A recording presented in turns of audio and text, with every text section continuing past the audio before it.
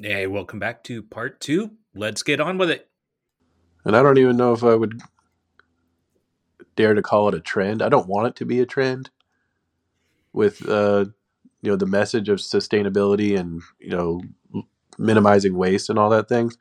But when other restaurants start to capitalize on it and are actually lying about it, I think it's become trendy. I've been in restaurants that say they're low waste who are taking out more garbage than an average restaurant, and it's not going in the recycling or anything.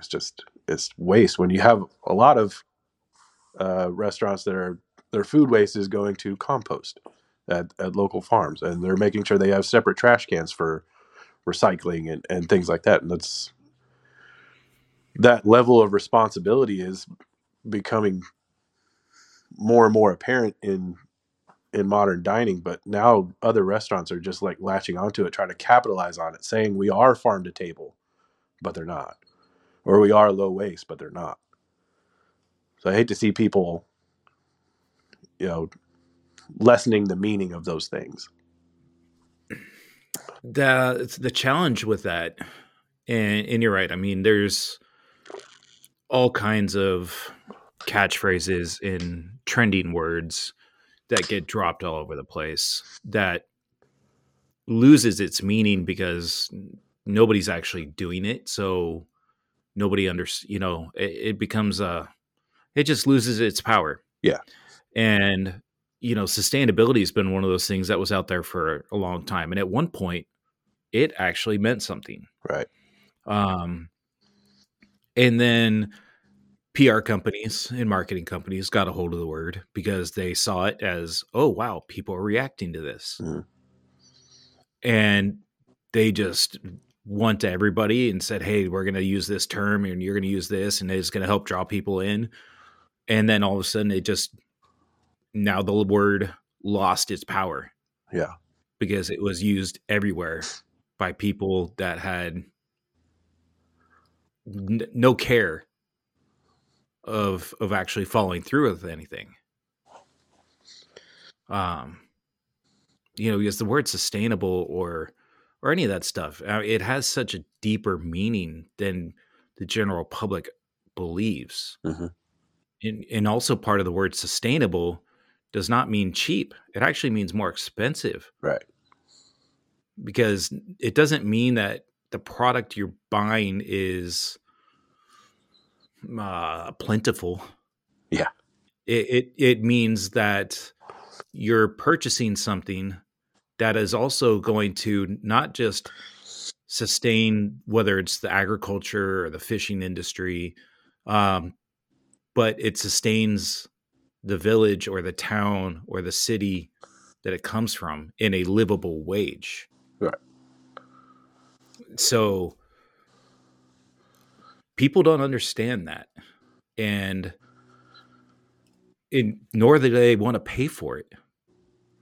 And nor do they, I think, they even have the attention span to think about that. Um, if these chefs that are following this model, that are actually, putting forth the effort and putting out, the high quality ingredients and everything like that, if they have an audience that is actually making their restaurant successful, then I feel like there's been a slight raise in consciousness in the American people. It's not widespread yet, but I think it's getting better. And I think the break from COVID had a big effect on that. When everyone was trapped at home and they started making sourdough bread, they discovered that making bread from scratch is better than buying Wonder Bread. Just from a flavor standpoint, it takes a lot more effort, a lot more time. But I think that, Which they had plenty of. yeah, at the time, but I think that opened a whole new window to a lot of people's, way of thinking that, we should be more focused on better ingredients. And so they're going to start going to better restaurants. So I think the future's pretty bright in that aspect of things. I mean, there's still a long road, but Yeah. The problem though is it so first I I hope you're right. But the problem with that, though, is the general public has a very short memory. Hmm,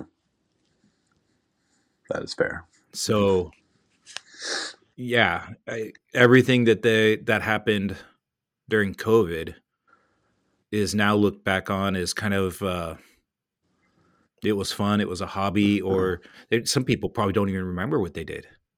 They probably forgot they even made bread. That's sad. Yeah, they've already moved on, and things are back open, and they're back to their life, just doing. I mean, the one and done, trash community. What is it? The one and done economy, Right. where everything's designed to be disposable. The disposable economy. Yeah. That's what it is. Hmm. So that's why I'm not as optimistic as you are. Cynical. I wish it was true, but there's so much of the concept of making money at a restaurants, and some of these smaller restaurants dying off and larger chains becoming more powerful. um they're not going to spend the money that it takes to execute what you're talking about, because that takes training, Hmm. which costs money. It takes different product. It takes effort. Yeah. And if there's not enough social demand, then I don't see it happening.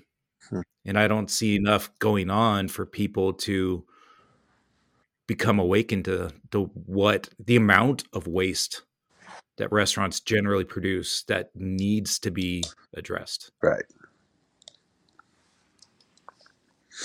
Hmm. Well, these smaller restaurants they've kind of got their back against the wall too with labor as it is. So I mean, like Yeah. even your neighborhood restaurant is like prices are going to have to go up, and even though prices are going up at some of these restaurants just to cover their ass on labor, like they're still not doing any more.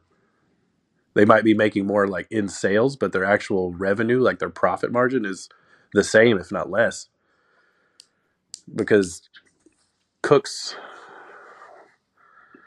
are $10 more an hour than they used to be just a couple of years ago. It's Yeah. fucking That insane. that well, that also comes on. That's the fault of the industry and restaurant owners, just refusing to pay higher wages, and in having people actually, you go to a job, you work in office, a 9 to 5 kind of thing. Every year, you're going to have some form of review, maybe not, but you're always going to have a cost of living raise, right? Can be anywhere from 3 to 5%. Um, and my wife, where she works, this is actually for me unheard of.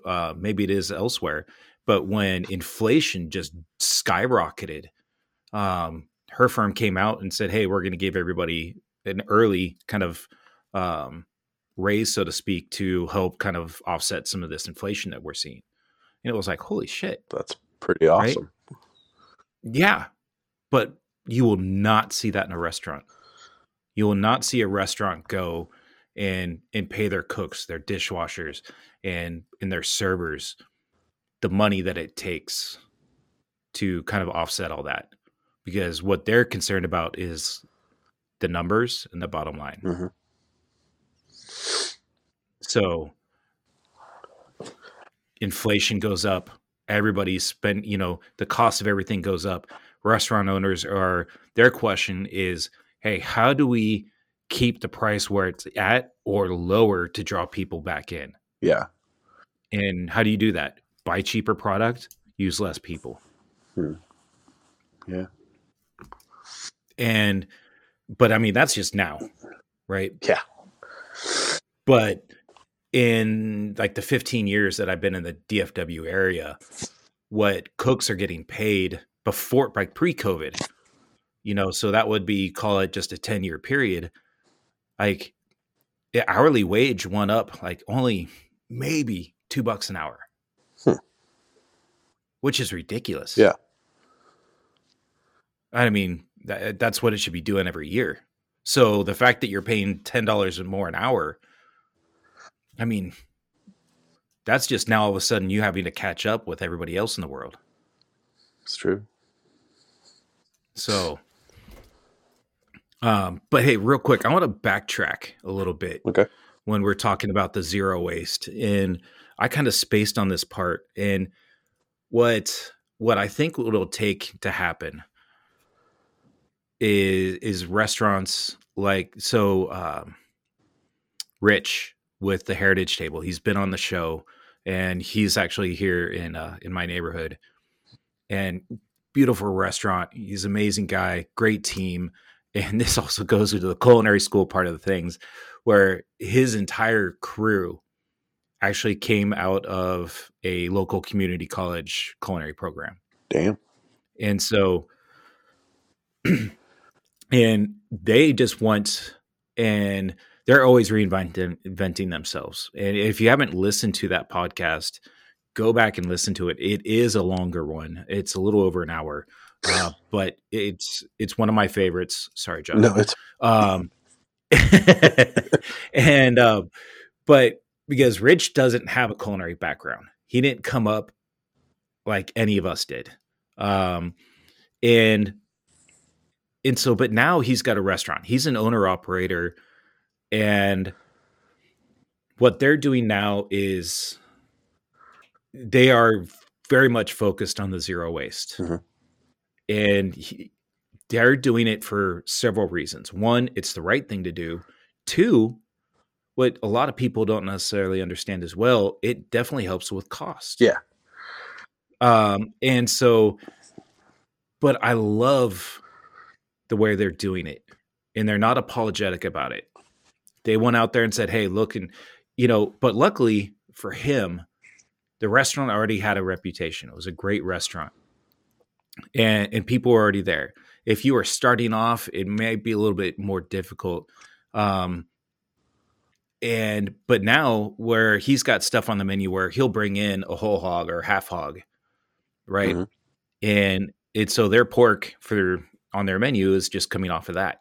So they'll create a dish that the base and the garnish and all that stuff will be somewhat, I don't want to call it generic, but it's a really good base. And the protein, or like the main cut, will change, and it could change per service. Cool. Because there's only so many cuts. Right. Right. And so, but it's like, that's how you should do it, because the big challenge everybody faces is like, I want to do this. Well, I'm going to have 200 covers coming tonight. 10% are going to order this steak, right? Which means I'm going to need at least 20 plus of these things ready to go. And it's like, well, the animal is only going to have 4. Yeah. Like, let's just say cuts that you can get off of that. We'll call whatever piece you want, and let's pretend you can cut that in half, right? So now what are you going to do? Yeah. Right. So I love that.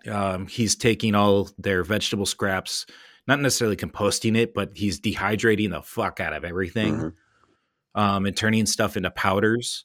And those powders are then going into, whether it's the breads, so they're being very creative, and it's like, okay, I've got a bunch of this powder that came from the leftover peppers that we got from the farm, because we got like 50 pounds of these different peppers and all these scraps and some of the stuff we couldn't use. It's like, okay, now what are we going to do with it? So they're buying some time with that stuff. But you have to be the owner and the chef to say, you know what, this is what we're doing. and I'm okay with repercussions. If you don't like it, too fucking bad. That's pretty beautiful. But it's fantastic. I love it. I wish that I was in a place to do that as well. But I was never an owner operator. Right. And when we tried to do some of that stuff, it just it would always backfire. Yeah. Because we always got the well, why not? Yeah. I want this. Why not? Well, dealing with the owners where it's like, well, what happens if we run out of this? People are going to complain. It's like, well, if we prep them ahead of time, and nobody wanted to put that effort into it. So, Rich, keep it up, man. Love what you're doing.